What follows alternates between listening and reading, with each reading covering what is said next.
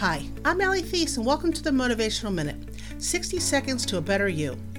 How do your days unfold? Do you have a somewhat schedule? You get up, you go to work, carpool, dinner, some TV, and then go to sleep? Or do you say screw it and live randomly, so that anything can happen at any time? I'm going to bet most of us combine the two. We have work and family obligations, but everything else is randomly shoved in there.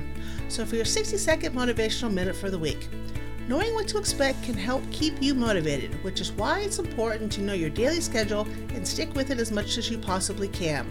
While things do happen that can interrupt a schedule, knowing that you have one planned and in place can make it much easier to keep on track and still stay productive during the day.